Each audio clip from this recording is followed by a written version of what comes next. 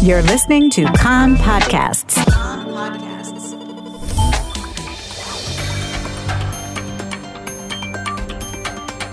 You are listening to the English language news of Kan, the Israeli Public Broadcasting Corporation.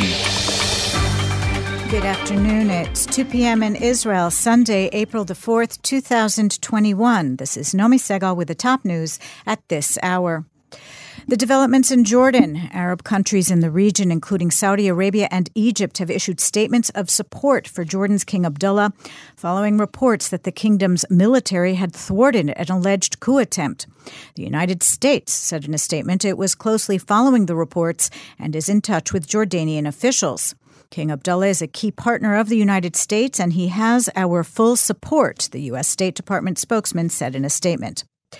Earlier, the Jordanian military said that King Abdullah's half-brother and former Crown Prince Hamza bin Hussein had been confined to his home and told to halt actions used to target the country's security and stability. The military said the action was part of a broader security investigation in which a former minister, a member of the royal family, and some other unidentified individuals were detained.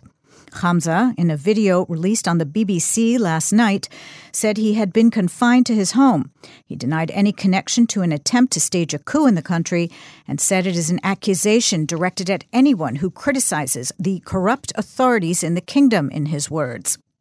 Here in Israel, Defense Minister Benny Gantz, in response to a reporter's question at a press briefing, said, "This is an internal Jordanian matter. Jordan is a neighbor and strategic ally with whom we have peaceful relations. A strong, thriving Jordan is an Israeli security and economic interest, and we need to do everything we can to assist them as they contend with economic and health challenges. As far as the internal developments, this is a domestic issue."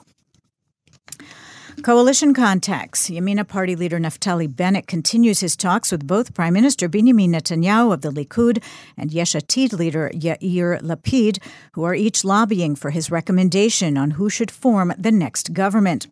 Bennett met last night with Lapid, and the two agreed to meet again.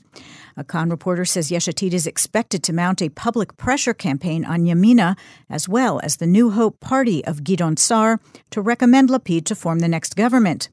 Meanwhile, Prime Minister Netanyahu, who met with Bennett before the weekend, said last night that he believes it is possible to form a stable right-wing government. President Reuven Rivlin tomorrow begins consultations with representatives of the political parties on who they recommend to be tasked with forming the next government.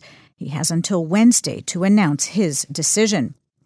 Prime Minister Netanyahu's corruption trial also resumes tomorrow with the start of the evidentiary phase.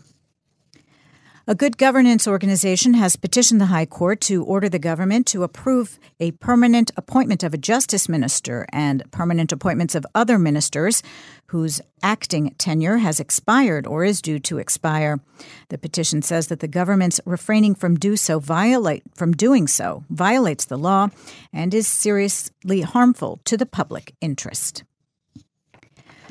The Health Ministry is considering canceling mask-wearing requirements out of doors in light of the declining coronavirus infection rates. A Kan reporter says that infection levels last week were the lowest in 9 months. The head of the Expert Advisory Panel on Coronavirus, Professor Ron Balitzer, says that Israel is currently a green country and certain easing of regulations should be considered, such as canceling mask-wearing outdoors, capsule learning in lower grades, and other measures. However, Professor Galia Rahav of the Sheba Medical Center said she is concerned that canceling mask-wearing requirements outdoors will be a slippery slope and lead to lax adherence by the public to other necessary regulations. She also called for returning all ages to classrooms alongside mask-wearing and regular test screening. Coronavirus. According to Health Ministry data released this morning, another 124 coronavirus cases were diagnosed yesterday out of some 12,000 tests that were carried out, for a positive test result rate of 1.1%. Since the start of the coronavirus outbreak in Israel, 6,232 people died of COVID-19 related causes. On Israel's Memorial Day for fallen soldiers next Wednesday, bereaved families will be allowed to visit their loved ones' graves in military cemeteries, regardless of their Green Pass status. Last year, due to the pandemic lockdown, the gatherings at the cemeteries were banned. Croatia has announced that Israeli tourists who were vaccinated or who had a negative coronavirus test can visit with no quarantine requirement. Croatia joins Georgia, Cyprus, and Montenegro, which have already opened up to Israelis. Greece is expected to join in several days. Passover ended last night with Mimuna celebrations in the Moroccan and other North African Jewish communities.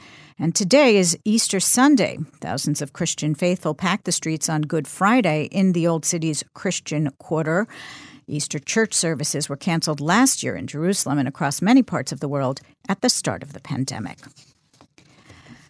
The weather outlook. Normal temperatures for the time of year. Much hotter tomorrow, hot and dry in the hills and inland. Tuesday warmer, much cooler on Wednesday. The maximum temperatures in the main centers. Jerusalem 19, Tel Aviv 20, Haifa 16, Beersheba 24, and in Eilat going up to 28 degrees Celsius.